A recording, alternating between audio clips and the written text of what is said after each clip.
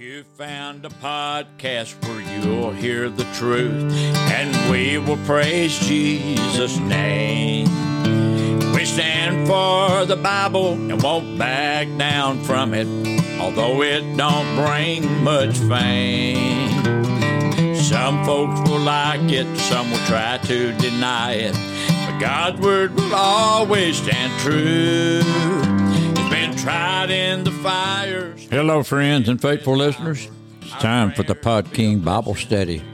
And I'm your co-host, Donald King, and I'm joined by the host of this study, Brother Donnie King. On this podcast, we study the Bible from its original languages so we can understand the Word of God more clearly. We look at current events and news in light of Scripture. We also examine some of the things going on within our culture from a biblical perspective. This is Monday, February the 19th, episode number 156. The Truth Makes You Free. John 8:31 through 42. In our last episode, we were thrilled to present you our 16th Q&A. This episode is packed with tough questions such as where the altar came from that Elijah rebuilt, if each child has their own personal angel that watches over them, if the Holy Ghost and the Holy Spirit are the same thing. And then our child's question was concerning whether or not Samson broke his vow by touching the jawbone of an ass. If you can tell, these queries were not the easiest ones to give an answer to, but we gave it our best shot as always. We feel certain that you will love this show, so come on along with us for a wild ride on the Pod King Bible Study. In today's study, we rehash those verses where Jesus told the people that they were his disciples if they continued in his word, and if they know the truth will make them free. Then we speak of how the Jews argued that they had never been in bondage to anyone because they are children of Abraham. Jesus rebuffed them by telling them if they were children of Abraham, they wouldn't be seeking to kill him. As always, this riled the Jews greatly, and they began getting very volatile toward Christ. We believe this episode will open your eyes to some things, but you must listen to it first before that can happen. Come along with us now for an exciting journey in John's Gospel.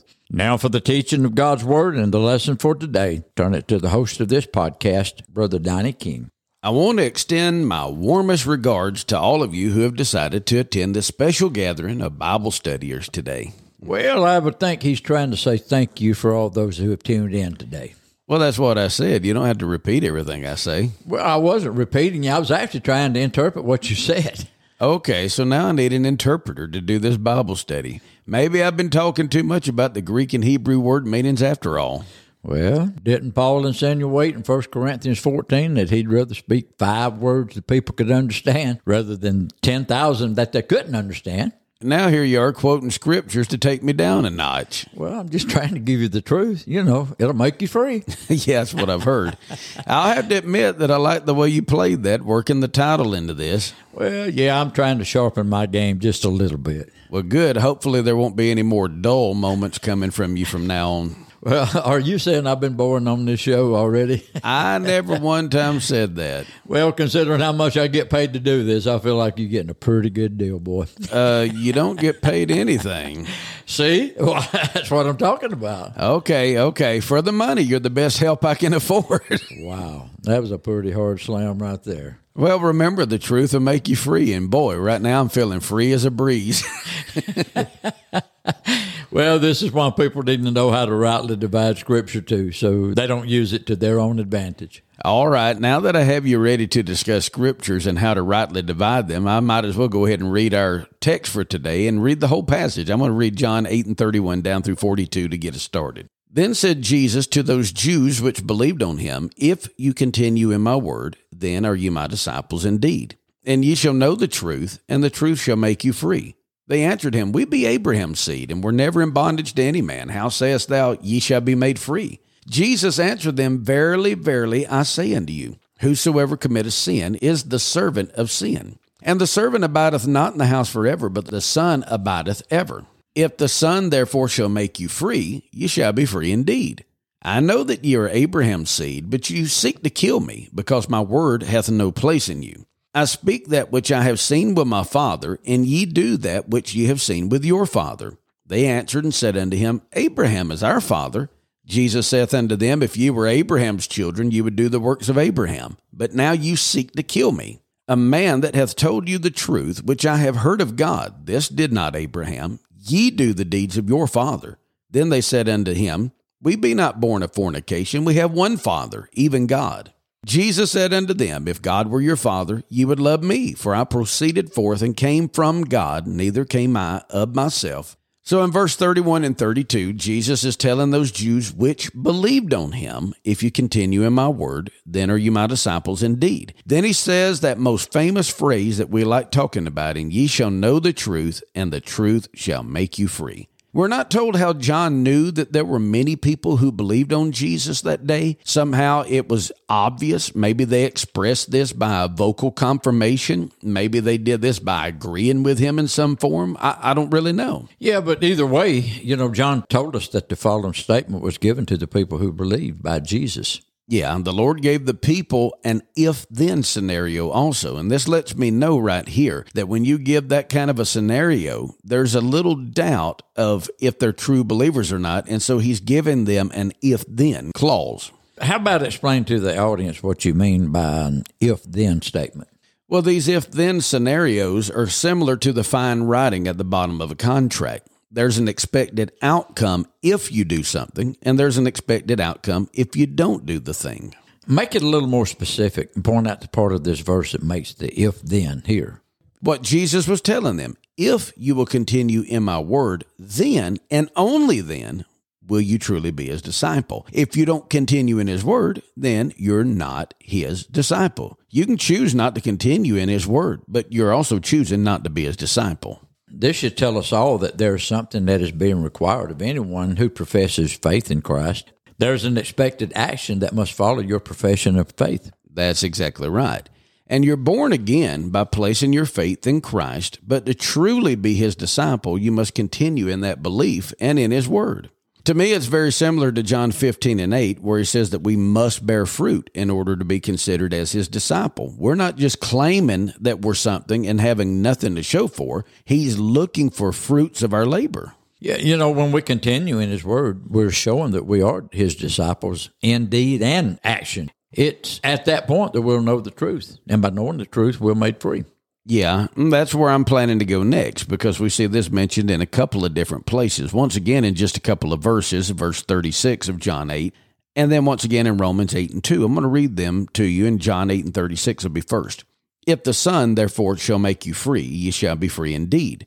Romans 8 and 2, for the law of the Spirit of life in Christ Jesus hath made me free from the law of sin and death. Interestingly enough, the word of Christ is said to be truth. So the word we believe is the very thing that sets us free. Don't forget that Jesus is the truth, and he is the one whose word we are to believe, and the one who also sets us free. That's right. The one who sets you free is the Redeemer, the Rescuer, the Savior. Yeah, and we could keep on with the list of names right there because he's our everything. Yeah. I want to anchor down on the word continue for just a moment, because to me, this is one of the hinge points of this verse. Ye are my disciple if you continue in my word. That's the point right here. As long as we're continuing, then we're still a disciple. It's the Greek word meno. Meno means to stay, to remain, or to abide. So let me give this to you in all of these optional ways. We are to abide in his word. We are to stay with his word. We are to remain in his word. We are to live in his word, if you will. And if we'll do this, then we have the promise of being set free. Yes, and as the Greek word eleuthero is defined, we'll be liberated. That's what he was saying when he used the word, and you shall be free. You shall be liberated. And so where the Spirit of the Lord is, there's liberty, according to 2 Corinthians 3 and 17. Now the Lord is that Spirit, and where the Spirit of the Lord is, there is liberty. Well, anyone can claim to believe on Christ, but you can tell if they're genuine or whether or not they stick with their belief and his word or not. If they are not truly free from all bondage, they've not been set free.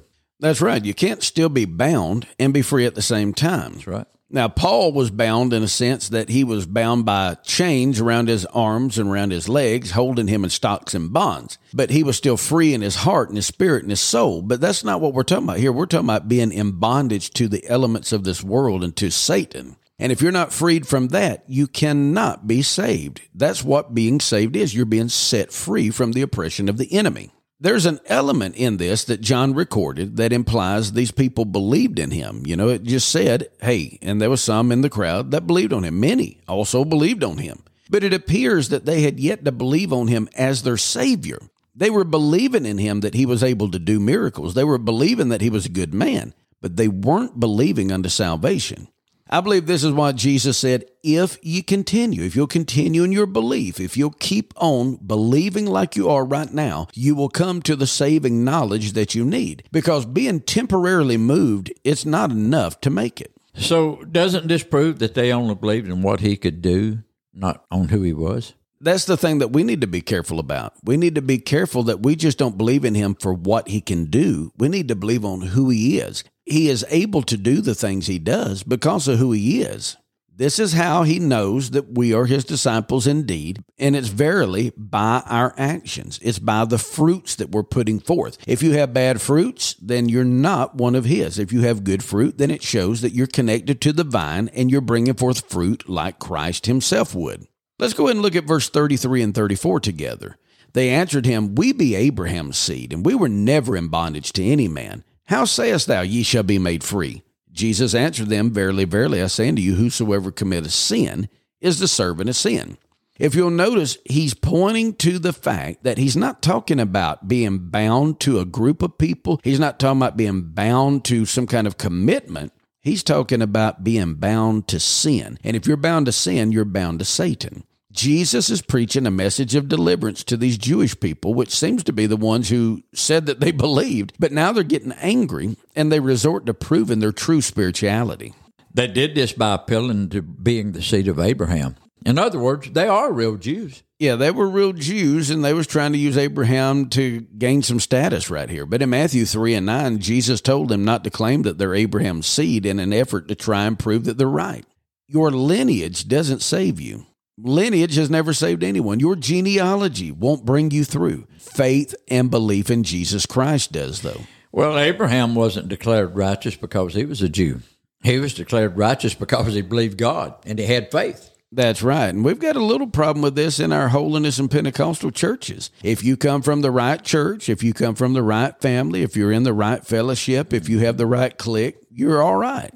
I don't think that it should have ever been that way in any group, much less in anyone who claims to be of Christ. Yes, you're a believer. There's others that's not. But hey, our job is to make sure they become believers, not that we're better than them. That's right. I find it interesting that in John 8 and 37, Jesus told them that he knows they are the seed of Abraham in the natural. But then in John 8 and 39, he tells them that Abraham is not their father. What do you reckon they thought about that? Yeah, that's a good point, and I'm sure it made them very, very angry. But the very thing is, we got to remember, verse 39 is spoken of in the spiritual sense. So he's acknowledging in the natural, yeah, you are children of Abraham. You're actual Jews. But then verse 39, he's letting them know, you're not one of the children of Abraham. True children of Abraham would believe God. They reason with Christ that they've never been in bondage to any man, and this is supposedly because they're Abraham's seed. To me, this is one of the most preposterous statements I've ever heard any of them use in an argument with Jesus. They said, we've never been in bondage to any man. Really? Really? They had been in exile to Egypt. Had they forgot the 400 years of bondage? They'd been in exile to Babylon. They just had came back from Babylon and Chaldea. They were led away by the Assyrians, by the Persians, by Greece. They had been occupied by Rome. As a matter of fact, at the time of this speech that Jesus is given to them, Jerusalem is occupied by Rome. They're under Caesars and under all of these different prefects, and they're saying, we've never been in bondage to any man. They were liars. I don't guess I've ever picked up on this, but that's ridiculous. It is. To top it all off, they were also in bondage to Satan through their unbelief as well. They're questioning what all he had to say, and they're trying to go so far out of the way to prove him wrong, they're making themselves liars. They question his declaration that they could be set free. Why do you say we could be made free? We're not in bondage to anyone. They must have felt pretty smug with all their pride oozing into the conversation. Yeah. Well, it was either that or they simply lied to his face. They knew better than that. But they seem to be determined to stand on their heritage, the lineage, and the Jewish excellence. Yeah, but Jesus cuts them to the heart immediately by telling them, if you commit sin, you're the servant of sin. Well, rather than argue with genealogy, Jesus pointed to the root of the problem, their wicked hearts. That's it. That's exactly where they were bound at, too. They may not have been physically bound, but they were spiritually bound in their heart. Paul and Peter both used this kind of teaching when they wrote different epistles. In Romans 6:16, Paul says, "Know ye not that to whom ye yield yourselves servants to obey, his servants ye are to whom ye obey, whether of sin unto death or of obedience unto righteousness?" 2 Peter 2:19, "While they promise them liberty, they themselves are the servants of corruption. For of whom a man is overcome, of the same is he brought in bondage." As a matter of fact, the word we see in our English as servant, it isn't as strong as it is in the Greek. Jesus used the Greek word doulos, which means one in bonds or a slave. Well, they're not just servants of sin. They were bound in sin. They are not just someone hired in that has a job to do. They're a slave to do whatever their master told them to do. It's because of their response right here that I say that they did not truly believe in him. Well, you could tell by what they say that they'd never become his disciples indeed. No, they were living in denial of their spiritual condition right then, and they were seeking justification through being the descendants of Abraham rather than through Jesus Christ. This is a real problem for people who grew up in church. Some feel entitled and superior. That's exactly right, and that's what I was mentioning a while ago. If you're not careful, you'll get to looking down on everybody else that they're not near as good as you are. But the fact of the matter is if it wasn't for Christ, none of us would be anything. Amen. Going into verse 35 and 36, Jesus said, "And the servant abideth not in the house forever, but the Son abideth ever. If the Son therefore shall make you free, ye shall be free indeed." Jesus said the servant doesn't abide in the house forever. This ties in with the narrative of what was going on in Genesis 21 and 10.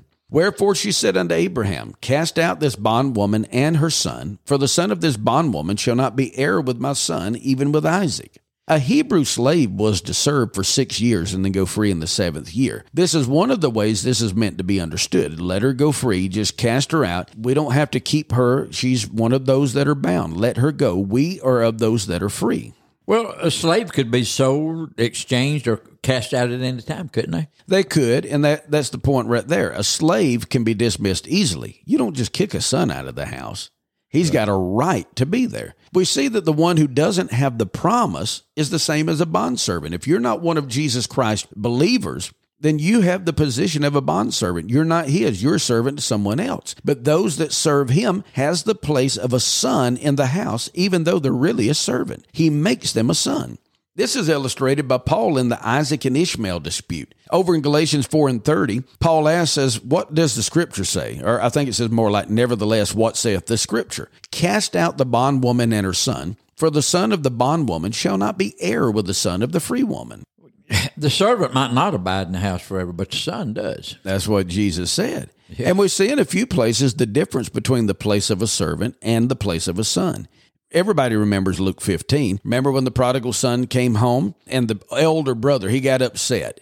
And so he wouldn't even come in that night. So the father goes out and he's talking to him. And the son says, "Hey, you killed for him the fatted calf and you never pitched a party for me." And he finally looks at him and says, "Son, you've ever been with me and all that I have is thine." That's the position of the son. That's the position of the son. If you're in the house, if you're part of the father's family, everything that he has is yours. Hebrews 3:6, "But Christ as a son over his own house, whose house are we, if," here's your if again, "if we hold fast the confidence and the rejoicing of the hope firm until the end." As long as you keep living for God and you stay in the house, you're one of the sons. You get the rights of inheritance. John 8:35, "And the servant abideth not in the house forever, but the son abideth ever." Well, what is the reasoning behind the difference here? Well, it's because the son actually holds the power of inheritance. The slave ain't going to get the inheritance.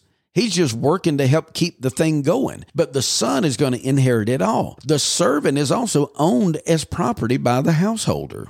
Yeah, membership in the family by birth is much superior to being in the family by obligation. Yeah, well, that's a good point because, you could grab somebody on the market that was being sold as a slave, and it doesn't matter if they wanted to be or not. You put them into your family as a slave. But a person that is a son, they're born into the family, and they have the rights of inheritance.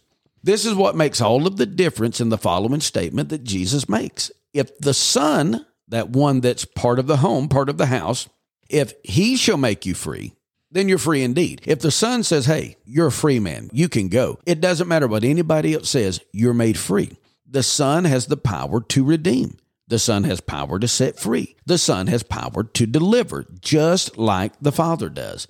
Paul makes a similar allusion in Galatians 5:1, where he claims that Christ makes us free or gives us liberty, and we're to stand in that liberty. Remember, he says, stand fast, therefore, in the liberty wherewith Christ has made you free. Well, Paul also said that since we've been set free, we're not to be entangled again with the yoke of bondage. This means we're to never become a slave again. That's exactly right. And interestingly enough, people love the prodigal son story because it appears that the son who was so far gone was still received back as a son. The intriguing part is that the elder son basically denied his birth privilege. Oh, really? Now, how do you get that from this setting? Well, he did that by stating that he served his father all those years. Do you catch that? He didn't say, Father, I've helped you all these years. He said, I've been serving you all these years.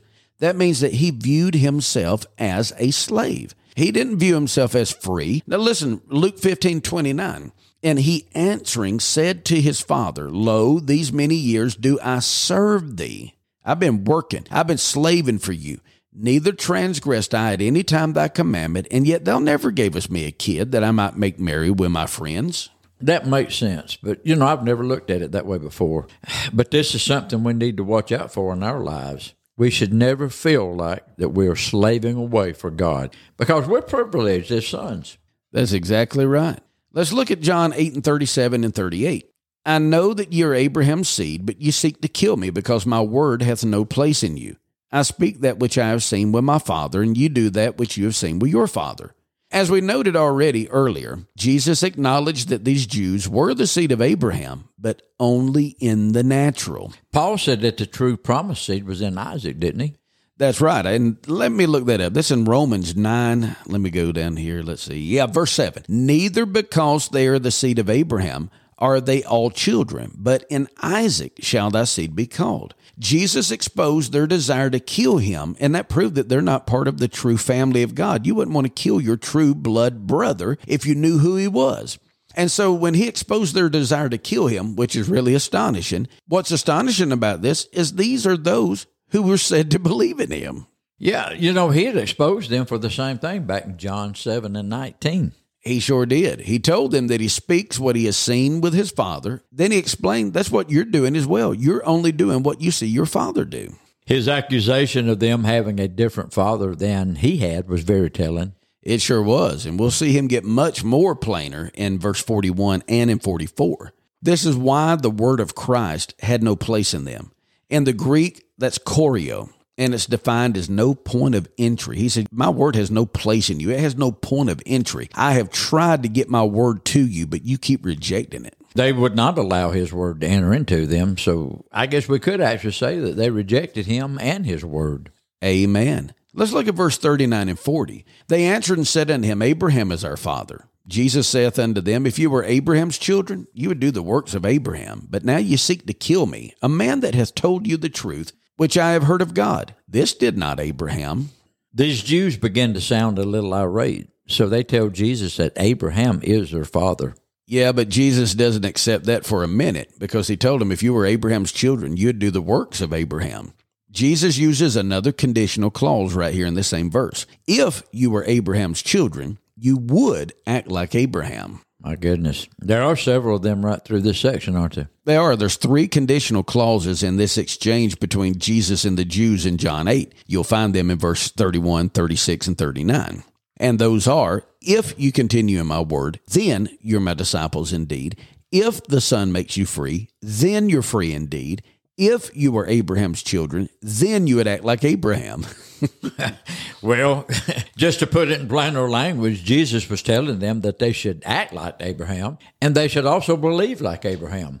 He said this because they were seeking to kill him. The point is that Abraham believed in and followed the Lord. Yes, he did. And here's proof that they did not believe, and they also desired to kill the Lord. Now, before we go any further, I want to point this out. I know the Bible says that they did believe. Some may be taking issue with that and saying, well, the Bible says they believed. Well, they did. At that point, there was a form of belief that had started within them. But then when the conversation got tougher and they couldn't really receive it, or actually they wouldn't really receive it, it shows that their belief stalled out. They were not true believers. They had a form of belief. And if they had kept on in that belief, as Jesus said, they'd have really been his disciples. But they proved right here they were not his disciples.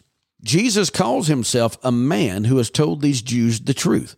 This is a terrible indictment upon them because they were seeking to kill an innocent man. Yeah, they sought to kill one whose only wrong was telling them the truth. This truth he'd shared with them is what he had heard from God. Amen. Jesus tells them that Abraham didn't do this, nor anything close to this. Their physical descent was from Abraham, but what matters most is their spiritual descent. By them being descendants of Abraham, this didn't automatically guarantee them the promises of Abraham on that basis alone.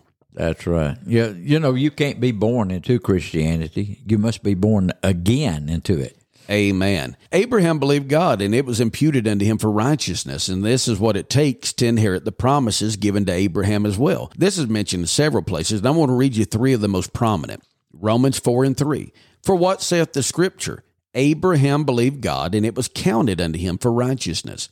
Galatians 3:6 says, even as Abraham believed God, and it was accounted to him for righteousness. James 2:23, and the scripture was fulfilled which saith, Abraham believed God, and it was imputed unto him for righteousness, and he was called the friend of God. Well, you could say it this way. Our belief matters more to God than our bloodline does. Oh, I like it. That's 100% correct, too. All right, let's read the last two verses and go through 41 and 42.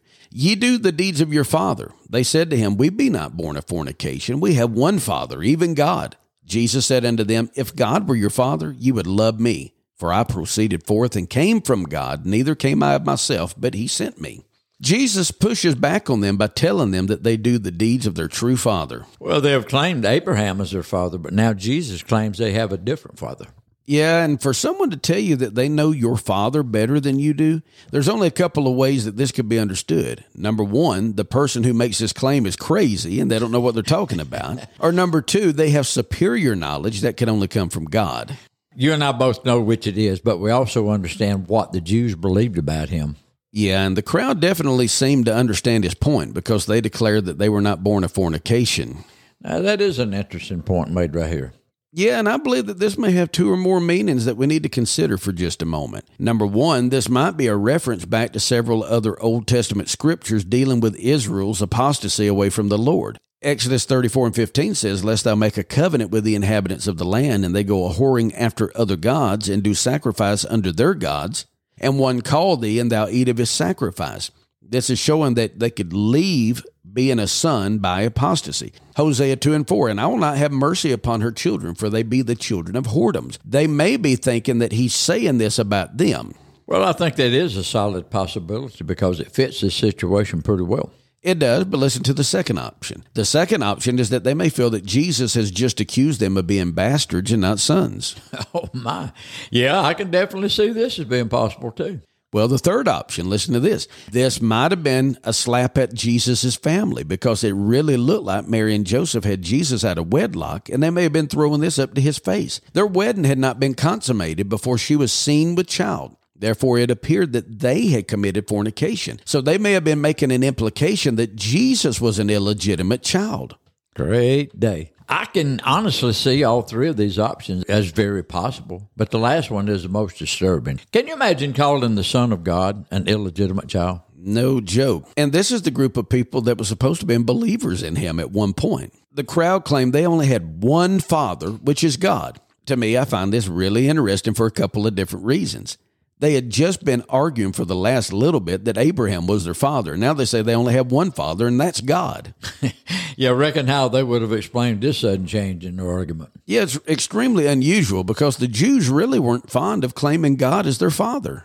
Yeah, well, wasn't this one of the Lord's Prayer? It was a little shocking and hard for the disciples to receive. It was, because they weren't used to looking at God as a father. They looked at him as the Lord, or as the one that's way above us all. We're nowhere near him. Jesus plainly tells them that if God were their father, they would love him. True. For they most certainly would not have been seeking to kill him. Amen. And this is another conditional clause right here. If God were your father, you would love me. This is restated by John in 1 John 5:1, where he says that if you love God, you will love the one he has sent. Well, you know, Jesus goes on further and says that he came forth from God. He said that he didn't come of himself. Then he said that God sent him. These are three specific things that they would have had to refute in order to not believe in him. That's right. How could they prove that he didn't come forth from God, or that God sent him? That's right. If they could prove these things wrong, then they could prove that he came of his own as well. But as always, Jesus was impossible to beat in a debate or argument, for he is the Word. And as we'll see next week, Lord willing, he proved this to them more so than he even has at this point. Amen. All right, Brother Donnie, we got time. We got a question here. You ready for it? I believe so. Let's go with it. All right. What are your thoughts on 1 John 5:16 and the sin unto death and the sin not unto death? Well, I have a lot of thoughts about this verse, but I'd rather tell you what I think the Bible's saying about it than my thoughts. This is one of those questions that have baffled people for years, and it stumped some of the brightest minds among scholars as well. I'm saying all of this to let you know I'm not claiming that me, of all people, I have finally found the real answer. I do have some strong feelings about this, and I'm going to share that with you. There are people who believe that this is speaking of particular sins that could cause disease and eventually death to the one who committed the sin. Now, I said there are people who believe that. I myself, I'm not a big fan of this idea. In other words, then doing drugs could possibly be this sin because, you do enough drugs, it puts you in bad shape, it destroys your lungs, different parts of your body, you get sick, and then you die from it. I don't believe that doing drugs is the sin unto death. No. Okay? I don't believe no matter what you want to put in there, if it's something that you're doing, if it causes you to get sick and then die, I don't really believe that's what it's saying. There's a few people who believe this is a reference to someone being excommunicated from the local body of believers. But to me, this is stretching the context way too far, because the reason they say that is because you were viewed as dead to the congregation. If they had to kick you out, you were dead to that group. You could never rejoin it. And so that was a sin unto death. I think you're just having to pull that just way too far. I think one thing that would help us in understanding this verse, and it would basically settle the whole argument, is this speaking of a natural death or a spiritual death? That would really help us right here, because too many people look at it from a natural lens. I really think there's a spiritual meaning in here. Okay, some people believe that this is speaking of the sin of blasphemy or the blasphemy of the Holy Ghost. I think that's a good possibility. It's the best out of the ones I've mentioned thus far. Others feel that this is talking about being turned over to a reprobate mind. When God gives you up, you're given up. There's no chance of coming back. I also think that this is a definite possibility as well. There are some who feels that it's connected back to the Old Testament practice where there were certain sins that if you committed them, you would literally be put to death. That means that if you stole someone's wife and had an affair with her when you were caught, you would die. That was a sin unto death. I think that under the Old Testament, that definitely would work. Some people believe that this refers to somebody who dies with an unrepented sin. That's a sin unto death. If you don't ever get forgiveness of it, then you're carrying a sin to your death. The only problem with that view is that this person has to die for the sin of not repenting. The only problem is the person has to die for the sin of not repenting. That's how they die. It isn't the sin that killed them. I might not repent of telling a lie, and then 20 years from now, I die and never have repented over that lie, but it wasn't that sin that killed me. You see what I'm saying? Others say that this is nothing more than someone who just refuses to believe that Jesus is the Christ. And this was mainly aimed at the Jews, that since they didn't believe in him, they were cutting themselves off from ever being saved, and this was a sin unto death. They were spiritually dying by the rejection of him. In all reality, I can see several of these being possibilities. We may never fully know the exact thing John had in his mind or what he was thinking when he wrote this letter, but I do believe we can settle a few things right here. If you blaspheme the Holy Ghost, you probably will never have another chance of being saved according to Scripture. If you're turned over to a reprobate mind, there will never be any repentance for you. You cannot be forgiven of your sin. Therefore, those are sins unto death. If you are sentenced to death for your sin, you could say in a sense, it was a sin unto death. If you reject Jesus as your Savior, this is a sin that will result in your eternal death.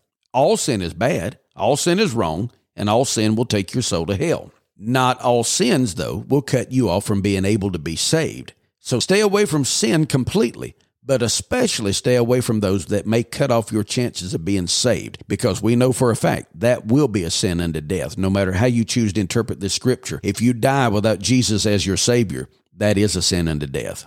Amen, Brother Donnie. Good answer. Friends, remember, if you have a Bible question or a question regarding how news, current events, or things going on in our culture are connected to Scripture, drop us an email at dkministries1977@yahoo.com. That's dkministries1977@yahoo.com. We hope you've enjoyed this episode today, sharing God's Word. But until next time, may God bless you all. Be sure and come back next Friday, February the 23rd, for special edition number 122, Holy Ground. But for me, this I know, really changed my heart all around. Put my feet back on the ground, got along. Now for heaven I want to go. I want to go. I want to go to that land where the milk and honey flow. Oh, I've heard of such a place. I can't go there by God's grace. Never seen it, but I know I want to go.